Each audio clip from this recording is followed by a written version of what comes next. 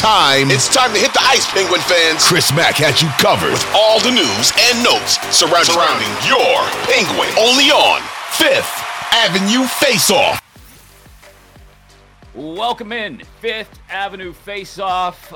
Another edition here during what we're calling Rangers Week. It is Rangers Week, and Rangers Week has been decidedly Penguin-like in the meeting between these two teams because it's been wildly inconsistent. Seth Rohrabaugh, Trib Live, joins me to talk about the significant inconsistencies of these Pittsburgh Penguins. Seth, thanks for doing it. How are you? Very well. Yourself, Chris? Good. Except this has been the refrain now for approximately 3.5 months. I can't figure this team out. Even in the midst of their loss to the Rangers at Madison Square Garden on Thursday night, I find myself being pleased by some developments at times. Yay, Rickard Rakell can make any line look great that he skates on. Oh, Tristan Jarry looks like he may be himself again, himself being an above-average regular season goaltender who knows what we'll get in the playoffs.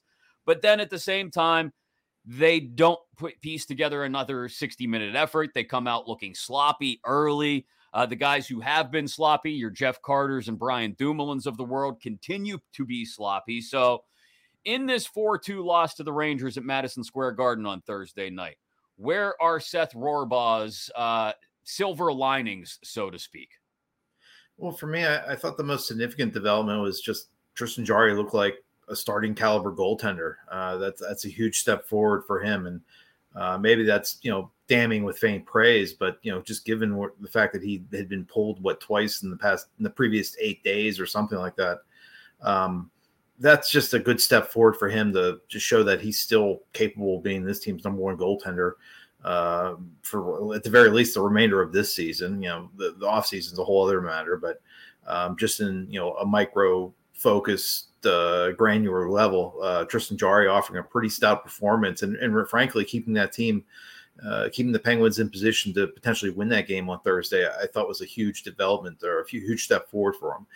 Now, the real challenge is, can he do it in the second game, the third game, so on and so forth? I mean, we've seen this where, okay, he looks good for one game, then he looks like garbage for the next game. So he needs to string a few games like this together, for, I guess, real faith to kind of be instilled in him as being the team's top goaltender going into a presumed postseason run. But, I mean, there wasn't much great, to be optimistic about or happy about with this game from Thursday, but just the fact that Tristan Jarry looked like a capable number one starting goaltender, I thought was a huge development. So between the two games over the weekend, look, the Flyers are what the Flyers are, which is in rebuilding mode now, moving on to a new GM and everything. Between the Flyers game, a really ugly loss to Montreal, and these first two games of the three against the Rangers, do you look at this as a team that's generally trending in the right direction, the wrong direction? What's your general impression of the four games between this past Saturday against the Flyers and leading up through Thursday night in New York? It's definitely a mixed bag. I mean, you look at the game on Sunday, that's a great win against the Rangers. Then they followed up with just a clunker against a terrible team like Montreal. And frankly, I thought, the Thursday game, I mean, yeah, it's a loss. It's not good, but I mean, that's a pretty good team that on the road for the Penguins to lose to. And, for the most part, they were in that game for, it was a 1-goal game until, the empty netter late in regulation there. So it's a mixed bag. It's hard to say, they're going one direction or another. For me, it's always seems like this team this season, for the most part, it's like 3 steps forward, 2 back, 4 right. forward, 5 back. If you want to look at their last 5 or 6, 7 games, whatever, I guess it's positive momentum. It's albeit maybe just incrementally, but they've had worse stretches of play. I certainly within the past 2 or 3 months than they've had the past 2 or 3 weeks. But certainly there's a lot to be desired. But I think it's fair to say it's maybe going forward again, albeit incrementally. It felt like they may have dodged a bullet to some extent when they were able to get Ruda and Petrie into the lineup after the injuries they suffered against Montreal, but then Petrie goes out again. Nonetheless, they have some blue line depth. Is it just what is it from Mike Sullivan, in your opinion, that keeps him from simply sitting Brian Dumoulin at a certain point? I think of the Zibanejad goal last night, and I think of his blind between the legs pass into the high slot to no one that goes back the other way that leads to that goal for Zibanejad. I think of just a lack of coverage in front of his own net. As much as we've talked about Jeff Carter up front and a veteran who's probably worthy of a seat in the press box, Dumoulin strikes me as a guy who's merely getting by on his ability to pair up with Chris Letang at times for one of the few passing reasons he's still in this lineup. Does Sullivan really believe that he's a useful piece, especially once the playoffs get here? Or is this just blind belief in a veteran? Well, it's twofold. First and foremost, they just don't have anyone else right now to play in the lineup. I haven't looked at their cap figure today, but I just don't know that they necessarily have the cap space to recall, I don't know, Mark Friedman or whoever from Wilkes-Barre right now. And I know a lot of people look at Ty Smith. He's still out with facial fractures right now from a game from several weeks ago. So Ty Smith's just not an option right now. So they just don't have any other left-handed defenseman to put in the lineup, particularly with newcomer Dmitry Kulikov sidelined until at least I think it's April 6th with the LTIR designation. So there's just no other option.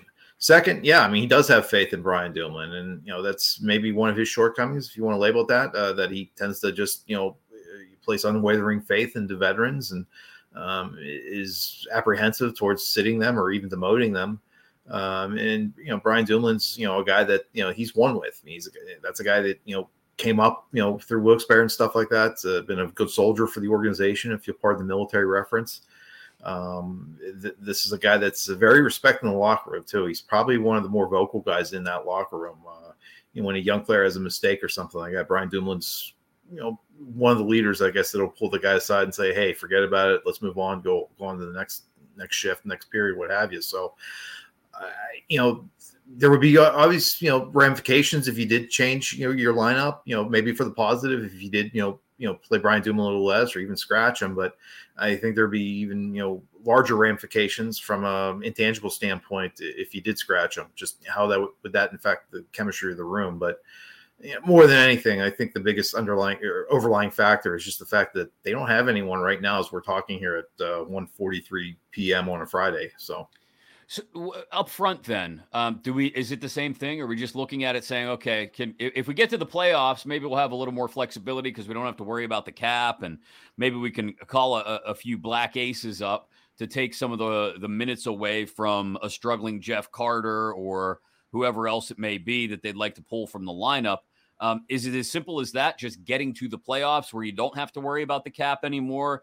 Is there, again, more blind faith in a veteran like Jeff Carter, even though he's simply not producing in some situations? I mean, the -4 the other night against Montreal is just atrocious.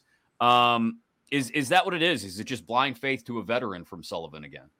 Probably more so in his situation compared to Dumoulin's.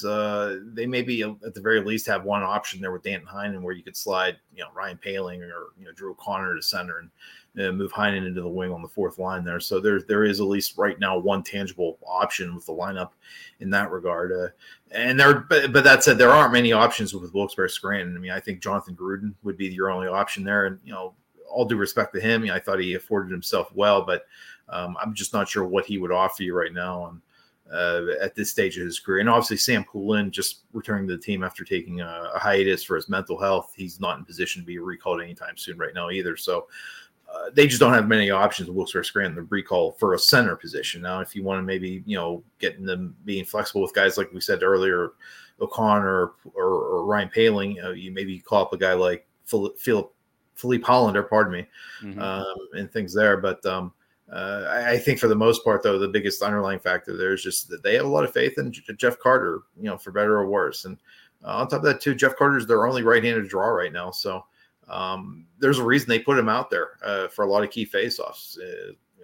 Oftentimes it's on his strong side because, again, only right-handed draw on the team at the moment. So, again, maybe that faith's misplaced. Certainly the results are, whether you want to look at, say, base offensive figures or maybe some of the advanced metrics would suggest that, playing him less or putting him in in the press box for a night would do him some good and do the team some good. But There are some tangible reasons, but I think it's fair to say there are maybe some intangible reasons that probably play a bigger factor into why Mike Sullivan remains resolute in keeping Jeff Carter in his lineup.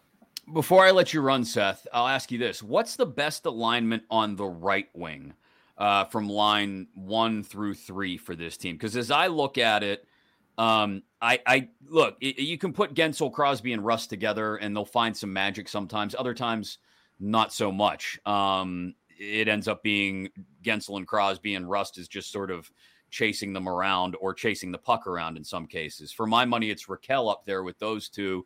And I'd even go so far as to say Nylander has impressed me on the right wing with Malkin and Zucker, and that would give you the ability to sort of even things out by putting Rust down there on the third line with Granlund and O'Connor in a role where he can do a little bit of everything. And he is, I think, whether people give him credit for it or not, kind of a jack of all trades. He does have a 200-foot game. He's got penalty killing in his blood as well.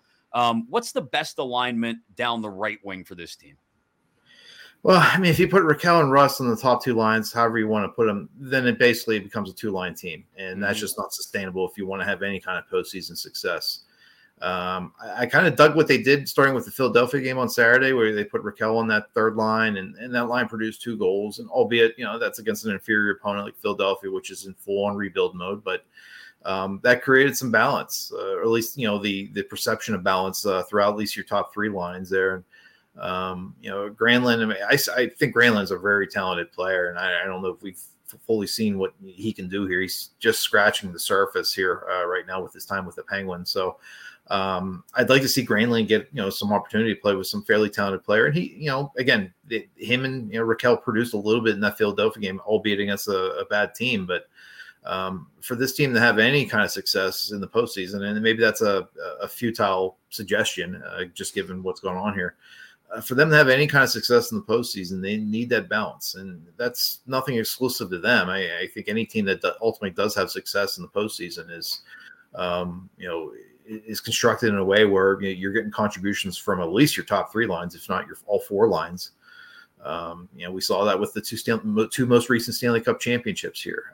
We've seen that with the Tampa Bay Lightning and the Colorado Avalanche, where I know what Steven Stamkos is going to do. I know what Nathan McKinnon's going to do, but what's Ross Colton going to do for you? What's Logan O'Connor going to do for you? So you need, a Danton Heinen contribution. We saw that a little bit from Danton Heinen last year, where he was playing kind of like a bottom 6 role. He scored 3 goals in that first round series against the Rangers and helped make that a competitive series. So you need guys from those depths of your roster to produce. And frankly, I think if you just stack up Raquel and Russ, whatever order you want on the top 2 lines, you really just are giving up on your third and fourth lines being any kind of contributors.